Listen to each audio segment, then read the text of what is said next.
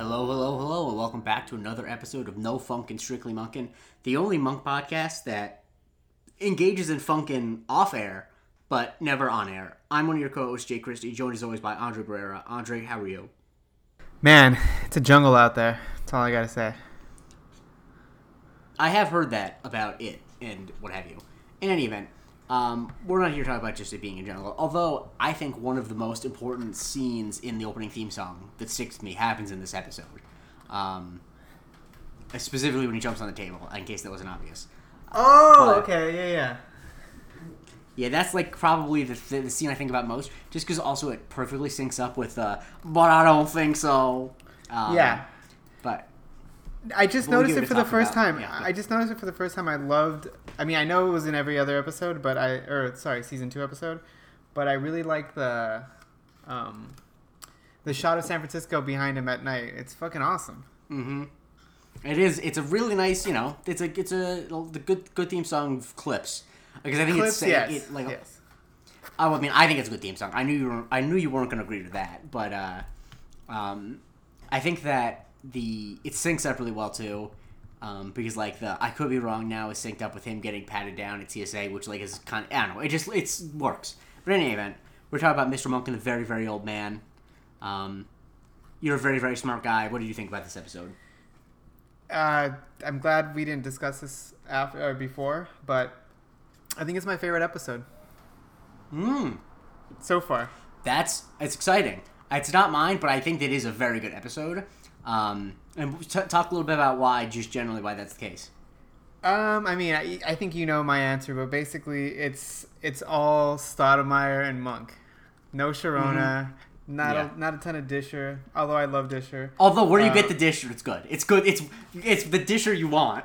Yeah, no, of course. It was Stoudemire and Monk. It's awesome. I loved it.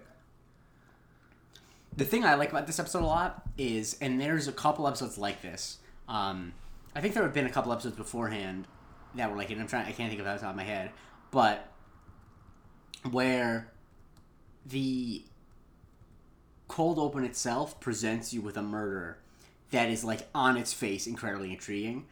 There's a lot of murder. For example, Mr. Monk Goes Back to School, which is probably what in my favorites of what we've watched so far.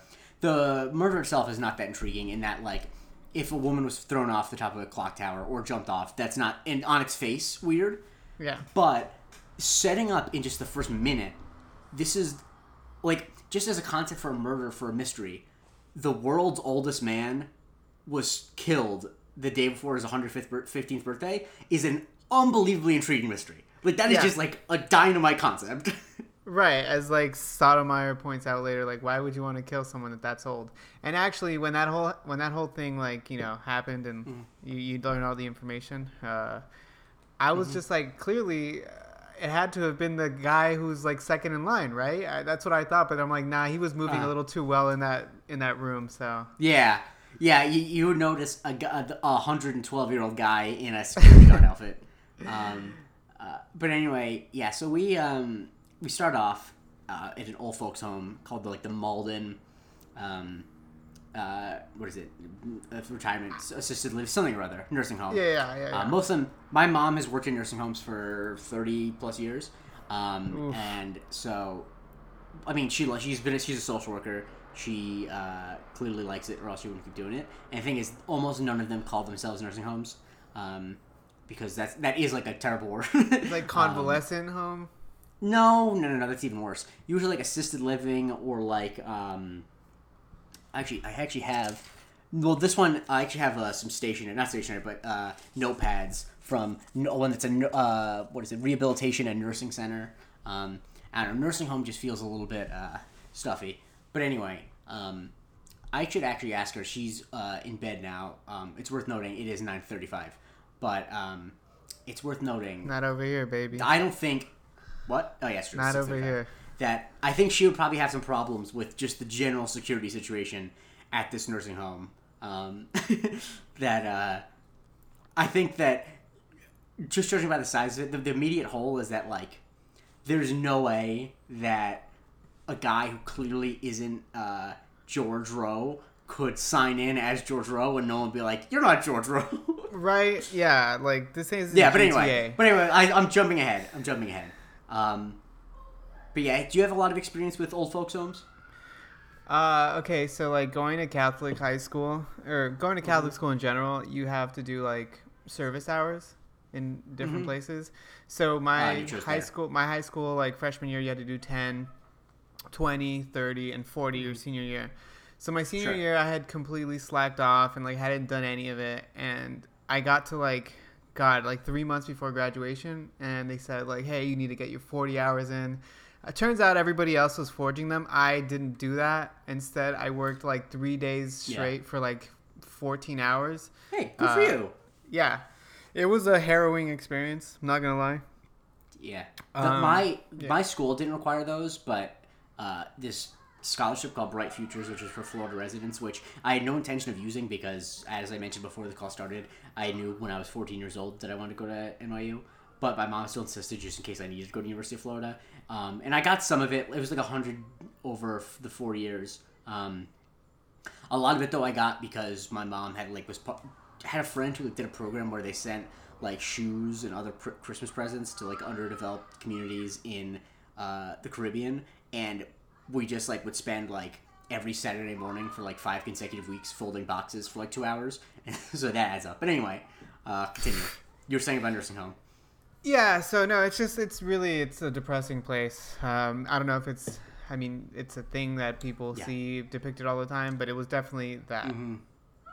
Yes, I only went to my mother's work in my entire life once when I was like 7, and I hated it. And then I visited my grandma when she was in like more of an assisted living, less full-on nursing home. Like it was less, but it was actually a lot like the one that we see in the show. And still, yeah, just like the worst place on earth, honestly. I don't know how my mom does it every day. She's a hero. Anyway, this old guy, he's listening to a record, and what happens? What befalls him the eve of his 115th birthday? Someone like swipes their way into his room, which I didn't even know you needed to swipe your way into like a specific room, and proceeds to close the blinds and what's it called? And then he just smothers him. There you go. He just smothers him. Yeah. And he's dead. Yes. He smothers him with a pillow, which is if you're gonna kill the oldest man in the world, probably a good way to do it. I would have passed him too many Viagras personally, but you know. Yes, honestly, that probably would do it. God, that would be so terrible. If you walked in the oldest man in the world's room and he was dead and just full on Eddie Bauer catalog. I mean, LL Bean catalog, pitching a tent, just right there. I mean, that's a hell of a way to go out, as people would say. Do you know what's a crazy story that just made me think of? Because I think about it a lot. Did you know that Matthew McConaughey's mom and dad were divorced and remarried to each other 2 times? And when Matthew McConaughey was a kid, his dad told him that he would die having sex with his mother.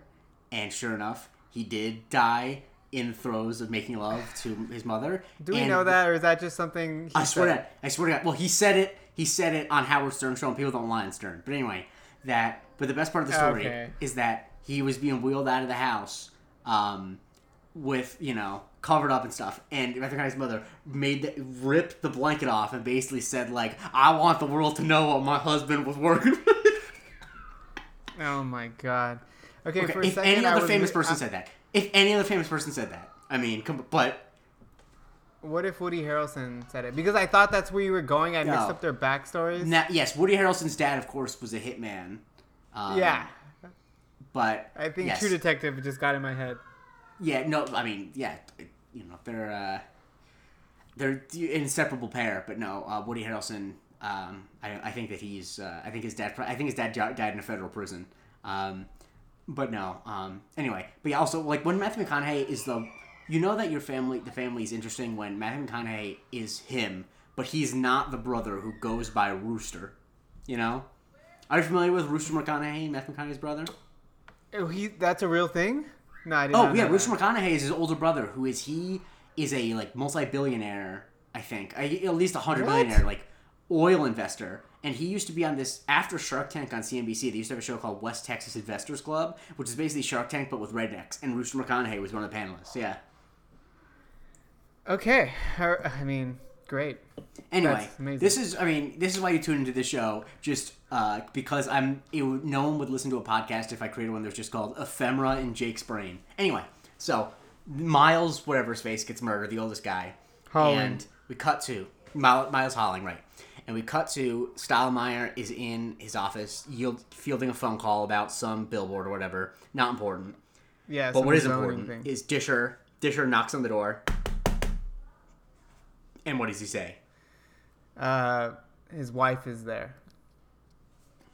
And that's never good. You can just tell by his face that's bad news. Well, this is the first time we're meeting her, right? Correct. Okay. And he needs a couple minutes because he's got to. What does he got to do? He's got to do a couple things. He's got to get rid of the cigars. He's got to clean up. He's got to put up I think a dream catcher or something. But my favorite thing is the waterfall, like one of those Zen waterfalls that you have in your office. And he obviously doesn't have any water on him, so he throws some coffee in there, and so the coffee starts flowing, and it's I think he calls it his coffee fall, which is awesome. I just love that. It's great stuff from Leland. As that's happening, Disher's trying to distract Karen Stottlemyre, showing her his gun, and you learn that Karen thinks that Leland doesn't carry a gun. Whoa, hey, showing his actual gun. Yes. Sorry. And she's very not enthused. But I just want to say at the top, rest in peace to Glenn Headley, who played Captain Stottlemyre's wife. She passed away a couple years ago. What? Great character actress. Like one of those actresses who's in like every TV show for an episode or two. Yeah, I remembered her, but she was young. Yeah, she died. I think I looked up 62 of a pulmonary embolism. Oh, that's fun. Yeah. It is. Honestly, when I remember what happened, it's like, wow, that's like you look at those two people in the same frame, and you're like, Ted Levine is dying before this woman. He doesn't look good. You son of a bitch. No, I'm okay. I don't wish any ill will on Ted Levine at all. I want Ted Levine to live as old as he wants. As 114. If he wants to live to 114, he can live to 114. Shouts to Ted Levine. Yeah. I apologize for even insinuating that you didn't look like a spitting image of your younger self in this episode of Milk. Anyway, his wife's not there just to say hi. She's there with a purpose. What is that purpose? She thinks there was some foul play involved in the murder of Miles Holling because apparently she's a documentary film director. Mm-hmm. And apparently one of her passion projects, her most celebrated work, was a documentary on his, I guess, being old. I'm not sure. Well, honestly, if you're 110 years old and you're oldest person alive, I think that warrants a documentary about you. Yeah. There's only one oldest person alive in any given moment, so. Yeah, what pisses me off though is like she mentions it and like she talks about it, and somehow your boy Leland can't even remember it. Like I think you would remember your wife making a movie. Oh, yeah, he's a bad husband. Oldest man in the world. He's a bad husband. He was. He calls it. He calls them her little movies, which is like right the most like debasing. Yeah, if you're a documentary filmmaker and your husband says that, you actually don't even need to go anywhere. Divorce papers just appear in your hand. Yeah, like if you're directing like Twilight New Moon, then okay, fine. Duly noted. But documentary filmmakers, there's no need to take that kind of stance on them. I mean, I don't know why you had to throw shade at Chris Weitz, who famously co-directed American Pie. Wow, he directed Twilight New Moon? Wow. And he also directed Cirque du Freak, the Vampire. Oh, he directed The Magician's Assistant? Jeez, man. Oh, him or his fucking brother? I don't know. One of the two. I think it was his brother who did. He also he did write most of. He's one of the main credited writers on Rogue One, so I really can't hate on him. Damn. But anyway, okay. Careers have ups and downs.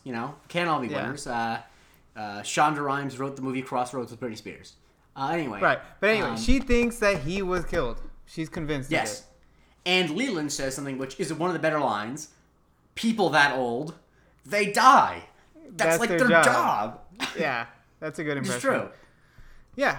No, I mean, I am inclined to agree with Captain on this one, Mm-hmm. but obviously we don't have that luxury of doing that because we know what happened. No, and Karen raised some good points that he was found on his bed where he slept in a chair. He never slept in his bed. Right. And he had a book on his chest, and he was basically blind as a bat, and he couldn't read, and he didn't have glasses on him. So, I mean, that's not nothing. Like, she clearly isn't just being stupid. Yeah, no, for sure. But we don't find that out until after that. No, we find out the thing about the chair during that scene. No, I mean, like, when she first thinks that he's murdered, they're in his office. Oh, right. Yeah. Yeah. Okay. So then, but Stottlemyre says, okay, fine. I'll put Monk on it, thinking that Monk is going to see it for be what like, it is. no, there's no foul play. Yeah. And he bets on the wrong horse because Monk takes a look around and he concludes that it was murder. Which I think is, honestly, it's pretty obvious. The clue with the blinds is like pretty cut and dry about that basically the blinds were pulled all the way down when there's no way that a man who was 5'1" and 114 could do that. Yeah, and I see. I actually was too far away from his bed. I go the opposite way with that. I'm just like, well, I mean, maybe he pulled it down at night. Why wouldn't he? Like, or maybe he always has it pulled down. Oh no, they mentioned that he never had it pulled down. No, they said that he always has it pulled up. Yeah, That's the whole yeah. thing. Okay, never mind. Yeah, and in the walker too, it's like he's 114. Yeah. Like, honestly, the fact that he uses a walker and is not in a wheelchair, good for Miles. I mean, but okay, yeah, but there's also something that sticks in my craw. They mentioned that he's nearly blind, but when you see the scene of the murder happening, he mentions like, "You're not George," so like, how the hell did he know that? That's a good point. Maybe he's a lot taller. Oh, I mean, George also was short, and also was George. He looked Asian. Yeah, he was like. Yeah, look, that's what I say. He looked Asian, and Kurt Fuller, who plays the murderer, who I know because he's on Psych, and he plays truly one of the funniest recurring characters in the history of television. So it's funny to see him play a very serious murderer. God, I know you have Psych. I know you think Psych's stupid, but Woody on Psych is one of the funniest fucking characters. No, like if anything, like watching Monk has kind of made me realize that I was just like had a weird axe to grind with USA shows. So with USA Network, yes, and also like I know that there's like a Psych episode that's like Twin Peaks, basically. So I'm all about that. There is, yes. Anyway, so yeah, he's a lot taller, so maybe that's how. But in any event. Yeah, he's fucking 5'1". Monk determines it's murder. He's 5'1". Yeah.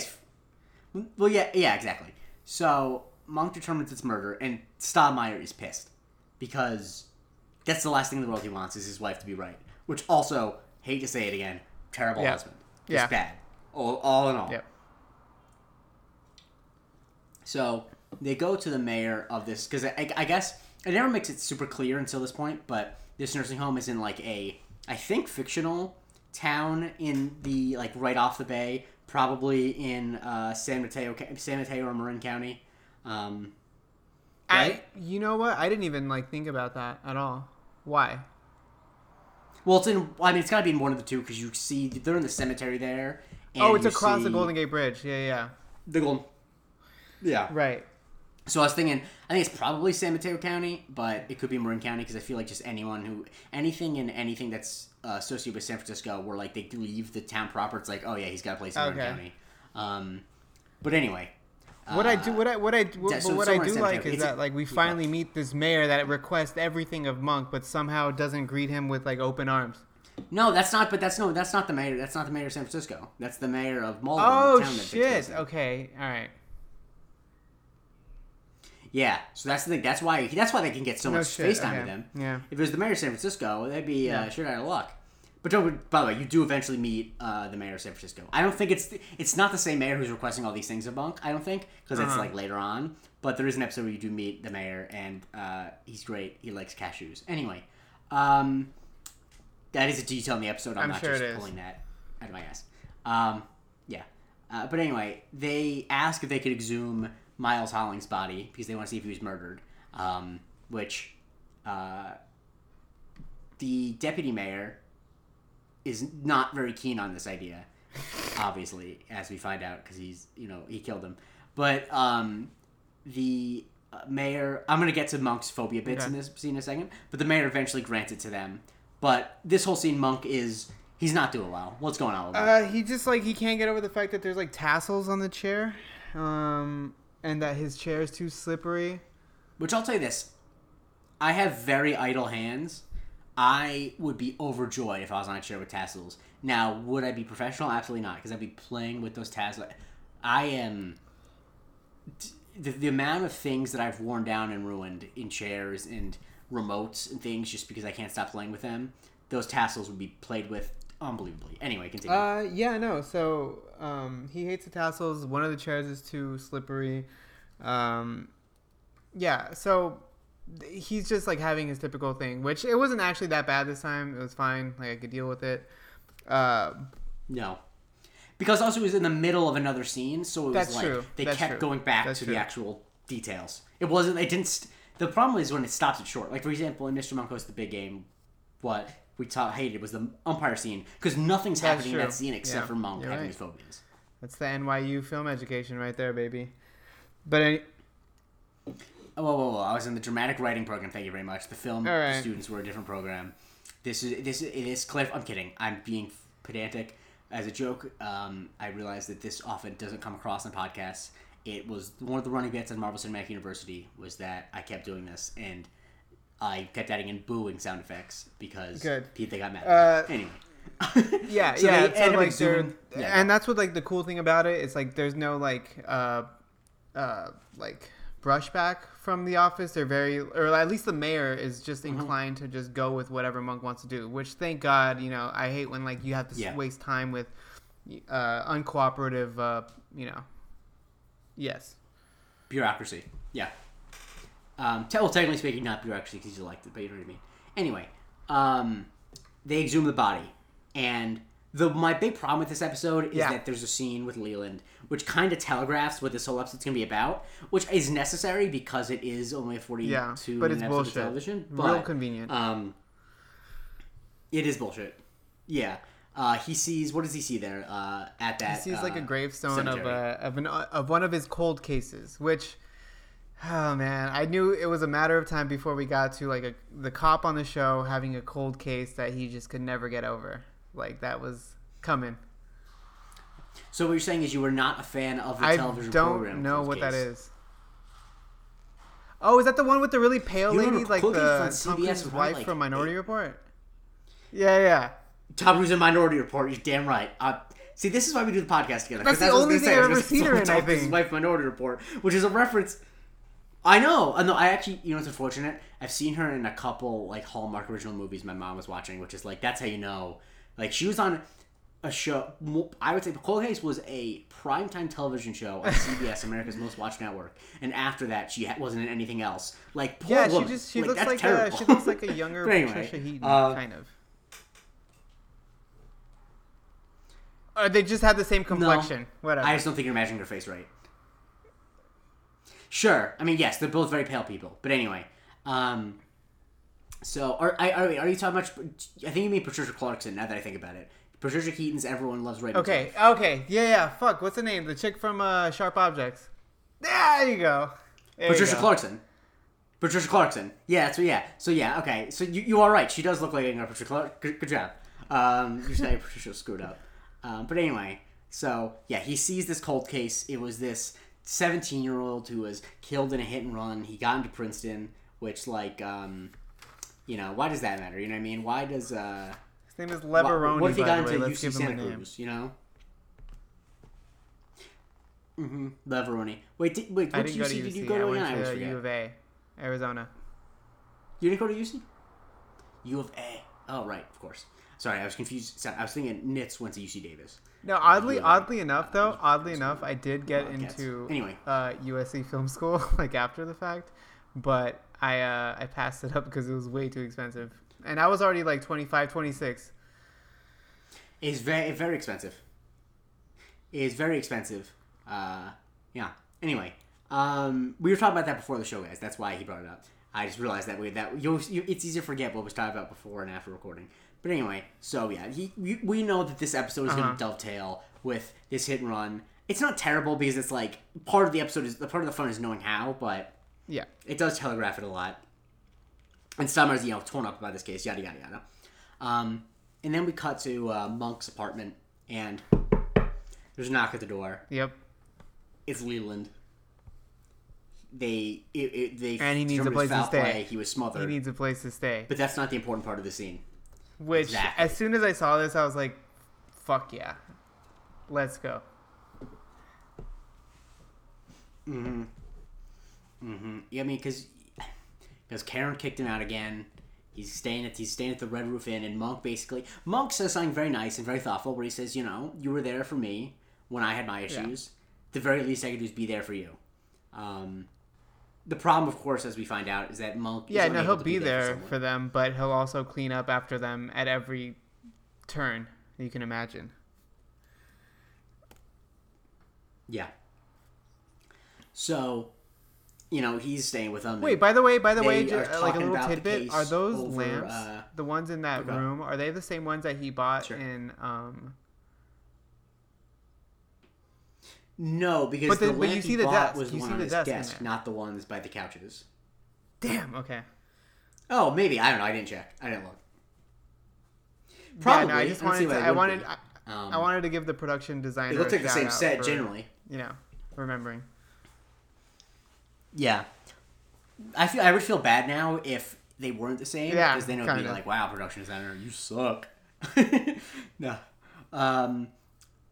Anyway, so they're discussing the case over, Leland has a beer, before he goes to bed, nice nightcap, you can't hate it.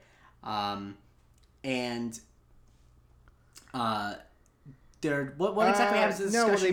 They're basically talking about, they want to know if there was money, like if there was a money incentive for it. So that's when they find that, like, the old man only had like a $10,000 life insurance policy. And yeah, Hiram. Yeah. And he has one son that's still alive. Hiram. Big fan of all the Hirams out there. If you're a Hiram and you listen to the show, let us know, please. The thing is, I hate having fans who just like carte blanche. I don't like, because I do a couple podcasts, I don't like when people are just fan of the show, just ask to be on. If your name is Hiram... So you're telling me if my name was Hiram, I could have gone on Are you okay with that? FC University? No, if you had something interesting to talk about, real quick. Have you ever had a podcast, like specifically dealing like with having a non-fan on there? Who was it? Yes, we did that for of all the fucking Lindsay E. MCU. I don't know if you remember her. Trap Queen City. Not just that movie. Like specifically, like the whole movement. What do you mean? No. But why would we do that? Anyway, this is way too off topic for even for me. Anyway, so Captain's going to bed, and he's setting an alarm, and he sets it for 7:53. He's got a problem with it. And Monk, as you might imagine, he's not having it. Personally, I'm like that too, where I set my I just do it like 15 numbers. In increments I don't know why. 15. I think that I don't know why. It's some part of my brain is like, I can't do it on any normal number. It has to be something bizarre. A lot of times, even I'll just set a timer for like 8. If it's a weekend, I'll set a timer for either 8 or 10 hours, and just be like, fuck it, whatever's 8 to 10 hours from now, I'll wake up. But anyway, but Monk is like, why can't it be 8? Stammer says that's too late. Why can't it be 7? That's too early. They come up with. And what's the compromise they come up with? Well, he just like. Yeah, he sets the alarm for 8 o'clock, comes up with. He changes the time on the clock to 7 minutes previous to that, so that when the alarm goes up at 8, it'll actually be 7:53. Yeah, the only problem is he shouldn't have fucking said anything about it. That's a pro move. Correct. Yeah. Correct. That because damn well Monk didn't sleep. And then so he goes to sleep. Well, he tries to at least. We later learn he didn't. But we then cut to Sharona is talking to Karen. It is 2 female characters talking, but it does not pass the Bechdel test because they are talking about Steinmeier and Monk. But no, that's true. It doesn't. It doesn't. Now, not that a show that stars a man necessarily has to. But anyway, they are... Karen's basically talking about how, Leland isn't... that she's not... She's suspicious that Sorona's there just to try to get her to take Leland back in. And we eventually learn, that Leland never watched this documentary that she made about Miles Holling, which... truly... Yeah, it just cements it right there. Just unfathomably bad husband stuff. Just... It's 65 minutes long. You know how much you know how many garbage Avatar? movies I've watched in my life that were longer than 65 minutes long? I mean, Avatar's not the best movie ever made, but like when I talk about garbage movies, I'm talking about like actual trash. Okay. I've seen the film Elektra. Don't come at me with Avatar being a garbage movie. I've seen 8 movies from the 80s that were made on budgets in only the 6 figures. Yeah, I mean... Anyway, what? Well, Evil Dead 6 was figures like... normally 6 sounds like a figures, lot, but that's if I'm not at a horrible. movie, like, oof. Sure, that's true, but I'm thinking of this movie Space Mutiny, which is supposed to take place on a spaceship, and it is absolutely a warehouse in Studio City. But anyway, so she sort of takes a copy of the VHS and basically is like, I'll watch it and I'll make sure Leland watches it. And you just know, I don't know about you, but you just know at that point, like, the documentary is going to come in handy. As it should. I'm not saying I knew, and as a matter of fact, I thought it was going that's good writing. Pay dividends twice, both with the case and with being the catalyst for like kind of like them making up in the end.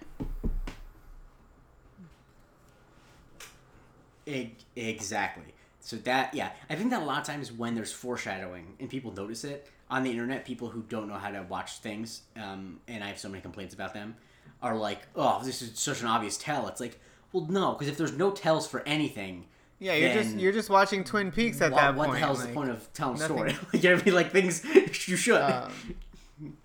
That's true. Exactly. Anyway, also of course, Karen does Bikram yoga. Anyway, I love this. Captain and Disher. No.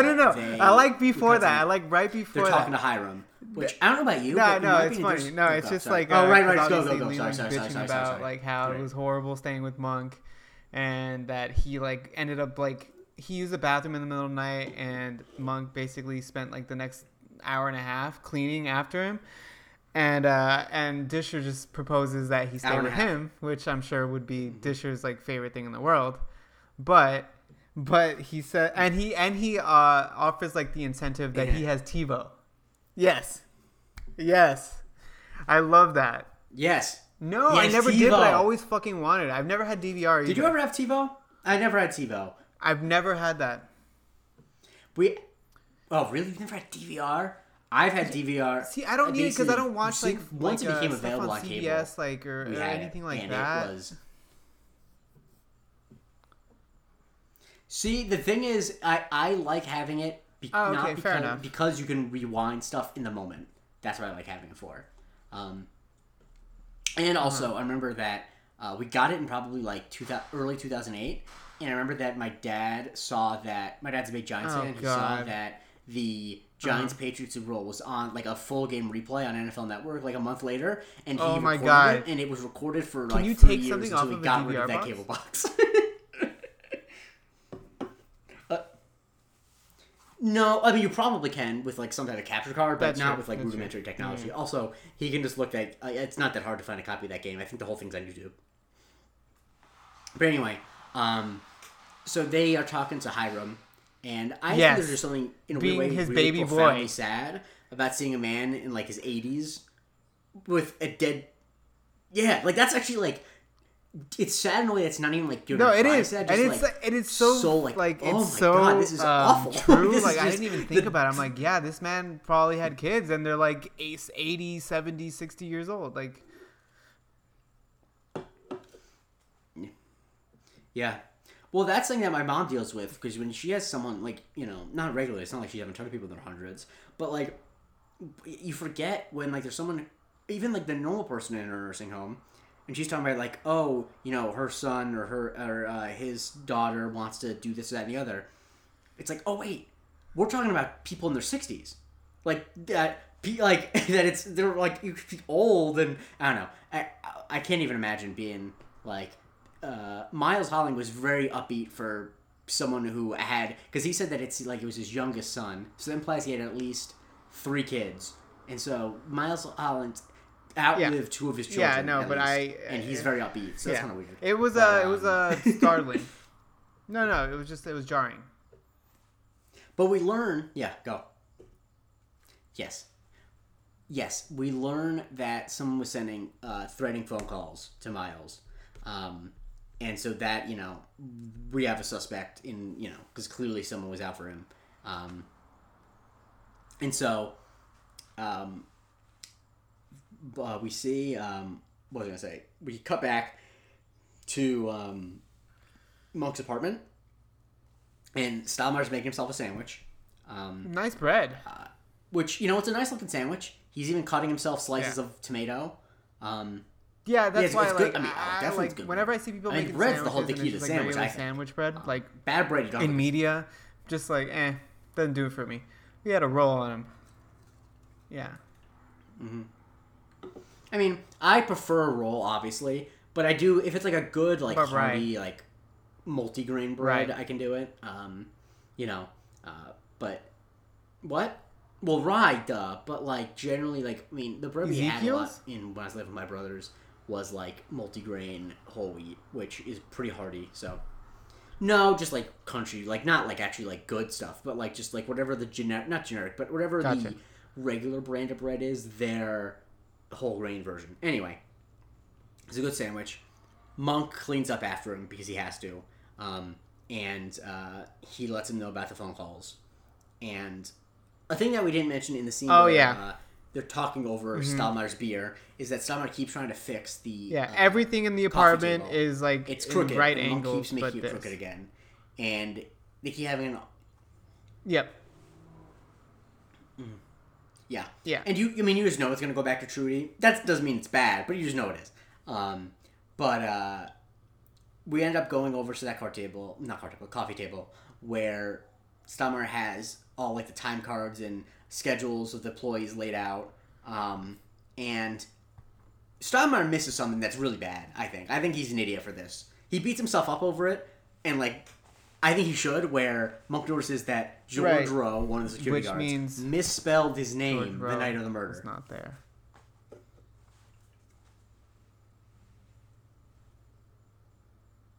Now, I don't think he's misspelled George, so I have a R-O-W. question, and this is a purely head-to-toe question. Do you think he actually which way do you think George Rowe actually spelt it? R-O-W? Oh, I was thinking that the options were R-O-W-E I don't either, but and R-O-E. I just think... I don't know if I've ever seen anyone who spells it just R-O-W. okay, well, knowing who it is now that actually did it, that makes sense, what you're saying. He doesn't seem like a dumb guy.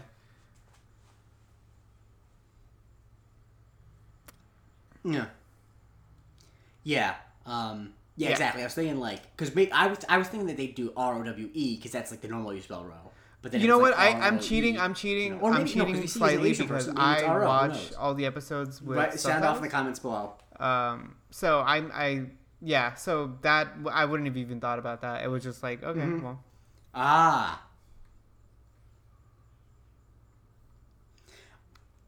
Yeah, I should have watched episodes with subtitles, but honestly, I don't like to. I'm trying to think of an actual explanation, but it's like, no, I just prefer not to. So they end up going to George Rowe's house, Stahlmeyer and Monk. And I like this scene a lot because it's really just their full dynamic where... the place is tossed around. They go in and there's a snake. The place is tossed around. It's enclosure. Yeah, no, not only that, but not only that. Someone broke it. It's not good. Internet connection is unstable. It is pretty yikes. Go. Can you hear me fine? Okay. No, well, I like no problem. typical cop shit, but here. Like right when they get to the house, Sotomayor notices that there's like, damn, it looks like that the place has been tossed around. So Monk is like, yo, like, is that probable cause? And Sotomayor justifies it by calling it, it's probably probable cause. and they proceed to break in, and yada. Take it away. Stottmeyer is super calm with his snake, which is like good for him, but also you don't know how deadly it is. And they put it back, and there's a great bit I like a lot where Monk looks at the closure and he sees a feeding schedule for Larry, Moe, and Curly, and he sees Larry and Moe, but. Well, no, we don't know. We see Moe. We don't know if. Oh, I know. That's the joke later. I'm just saying as it did in the moment. Damn it. He's like, "Where's Curly?" Yeah. I mean, Curly's a good name for a snake, regardless. If you just have one. That is true. Actually, I didn't consider that. Yeah, but so yeah, Monk's freaking out. He doesn't like snakes. I think he lists his whole list. Of Yes, he makes. Yes, snakes right are like 6, and they're above heights, which is important because he climbs on the table. They're above heights, but they're below mushrooms, which mushrooms is like hilarious to me. No, they're above mushrooms as well. Mushrooms is after heights, I thought. They're below milk, mushroom though. is like 5th. More importantly, whatever, milk is 3, I think. Yes, which... He's very afraid of milk. Well, good thing Stottmeyer wasn't actually drinking milk then. I know, that's my first thought when that scene happened. I'm like, thank God he's not it, because Monk wouldn't have milk. Does that mean he can't do like chowder? I don't know. I think probably he can, because speaking from experience, obsessive-compulsive tendencies don't actually follow logic. Like, it's not like a allergy. Like, if you have a milk allergy, you can't do chowder. But, like, he's not actually, he's just afraid of milk. Right. Anyway. So, yeah, Monk is freaking out, and Stottmeyer ends up going to another room, and he finds George Rowe dead. Somehow Monk gets back into his car, ends up in Schroner's car, and he refuses to go inside. So, until they show him the snake. Yep, there's good news, because Disher has a bag, and Moe's in there. Or maybe Larry or Curly. But of course, the bag's empty, they didn't find him.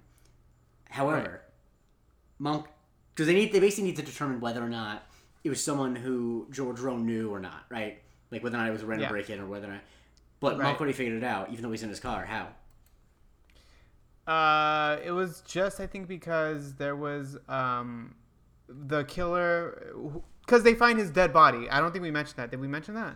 Yeah, I think I did. I thought I just did. Okay, yeah. So, the killer had to smash 3 different window panes because he didn't know where the lock was. So, clearly, this person had never been to the house before. Not a friend.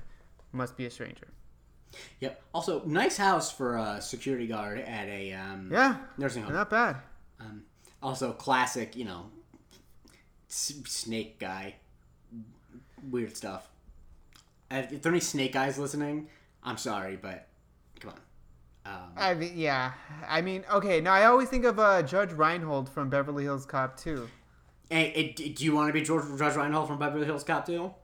He's not bad. He's pretty cool. He's got all the guns at the end. That's fair. But he also is a snake guy. Anyway. So, Monk, that good, great detective work by Monk. And then we cut to one of my favorite scenes in this episode where this Disher's theory, a recurring segment on any episode of Monk. Yeah. And what's Disher's theory for this episode? Which I thought was kind of where it was going to go. But he thinks that someone is purposely killing world record holders, which they can't use Guinness's name because I'm sure they couldn't clear it. Mm-hmm. But basically, that someone is murdering a bunch of world record holders.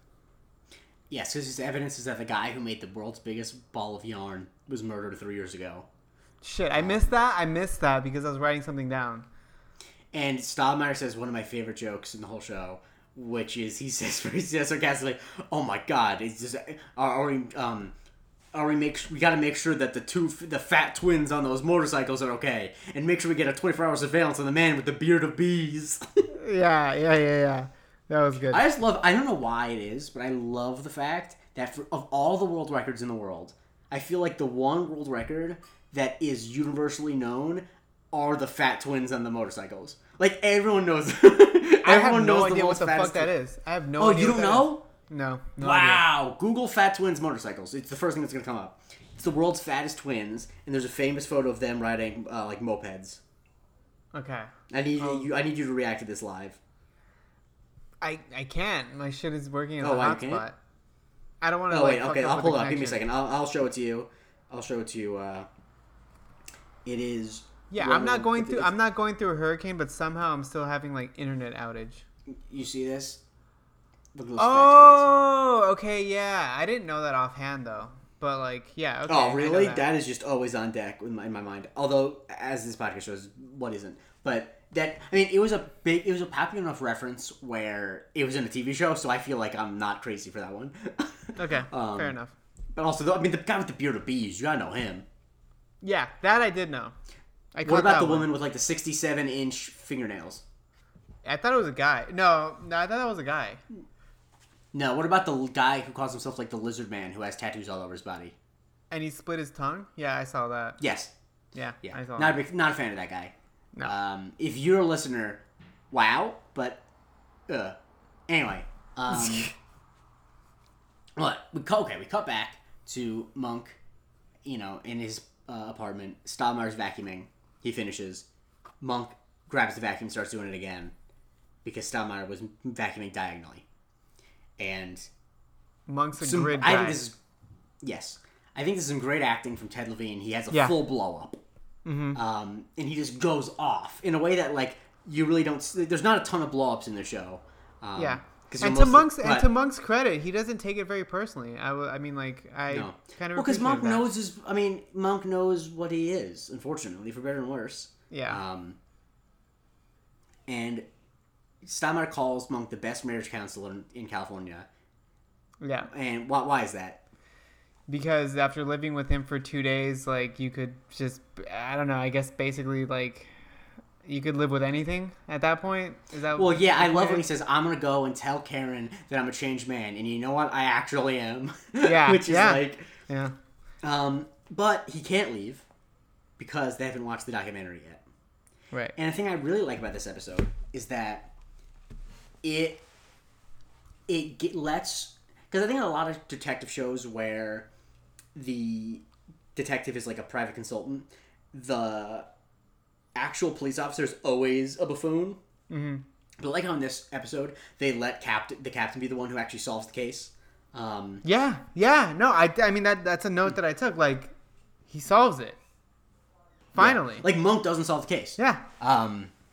And because they're watching it, and it happens when he turned 110, Miles Hollings was given by the city of Malden a time capsule that they'd open in 100 years, containing a book he wrote about his life, and most notably, the mayor asked his family and his staff to write letters to put into the time capsule. Yep.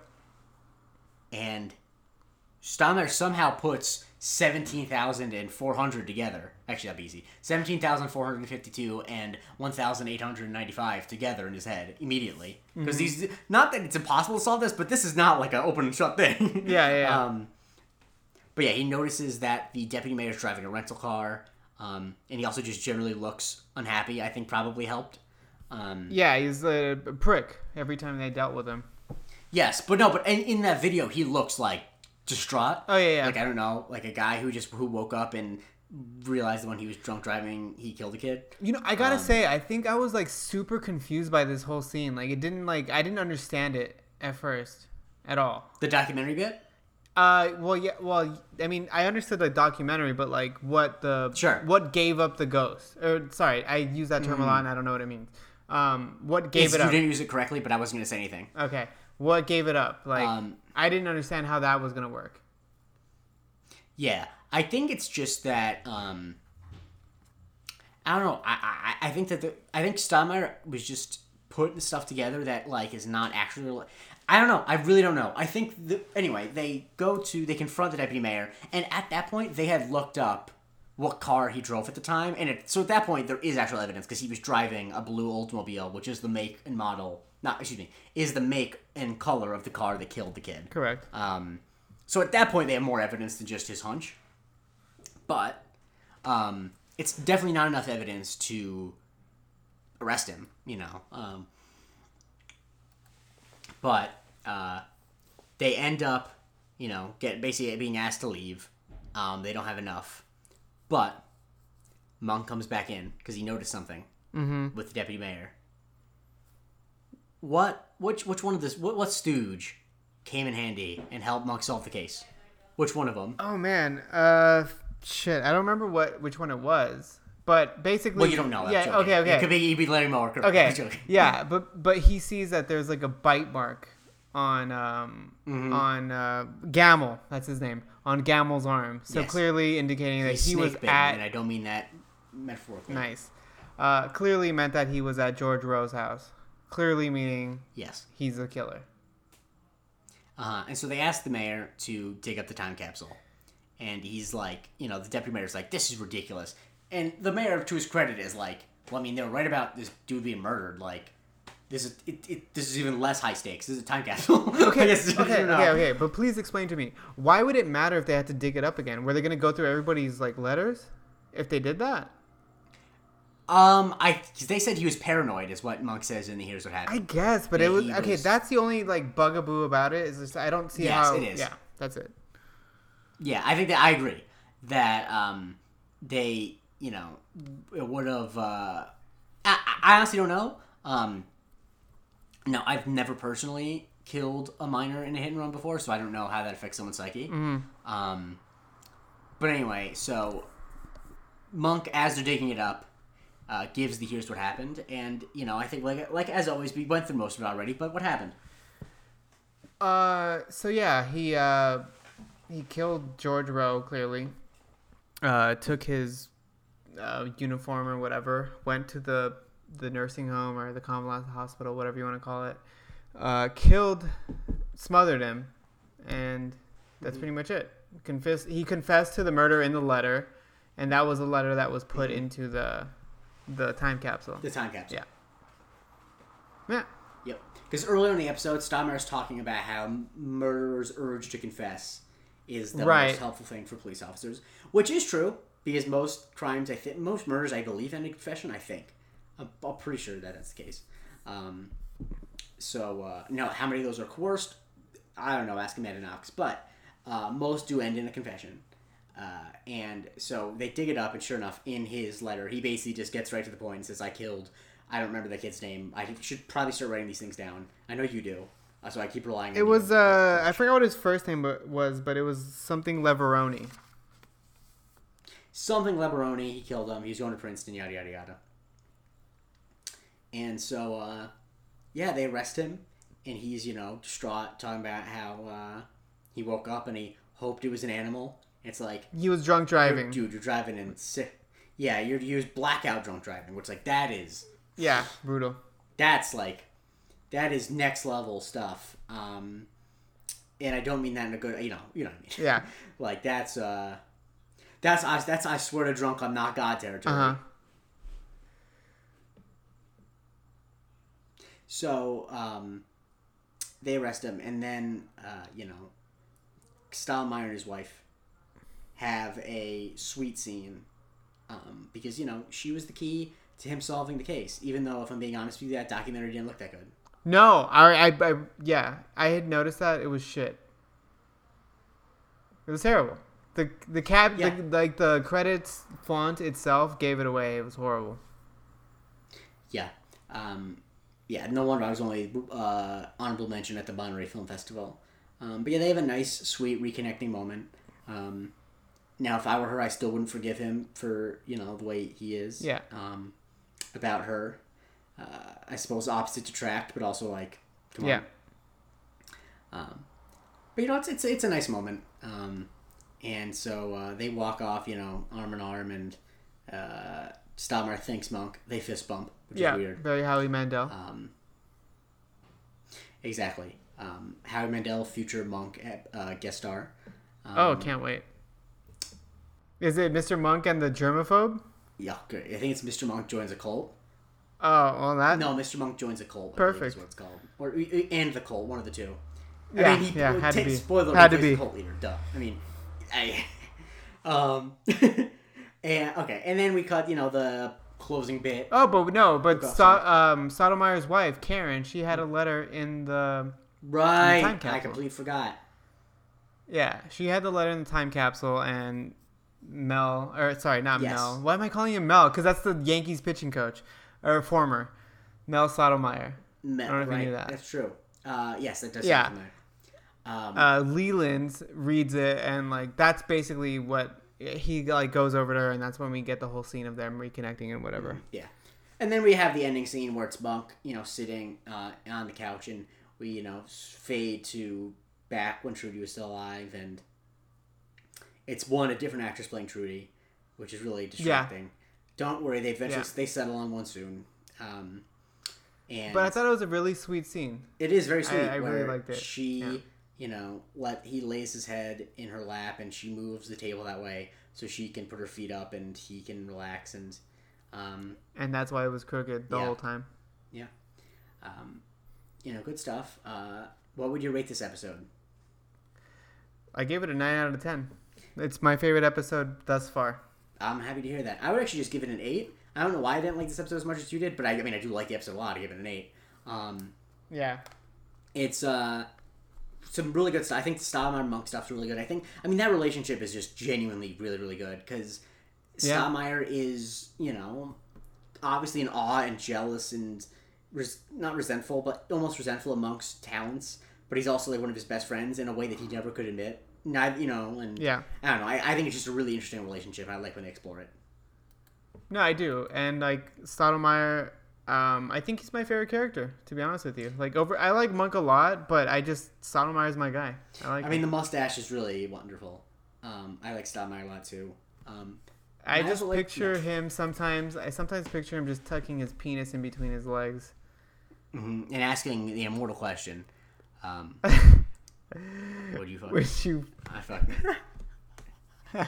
What do you think Ted Levine does if he's... Not that this happens that often, but if Ted Levine is just like in a CVS and that song "Goodbye Horses" comes on, do you think he just like... Oh my god! Do you think he puts something over his head? No, he can't. He has to just run away. You can't see him. I think he bobs his head. That's his bread and butter, baby. If you read an interview with him, he basically tried to do as much as he possibly could to separate himself from that role after that, which understandably. Although it's one of the great acting performances of all time, I think the fact that he wasn't nominated for an Academy Award for that is a sham. No, honestly, I think you're right. Unbelievable.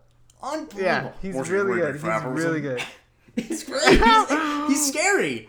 Think about it. It's silly. He says, people joke about that put the lotion in the basket scene, but that's harrowing. It's not. Yeah, pleasant. no, it's. That's the thing I think about, honestly, more than I even think about Hannibal Lecter.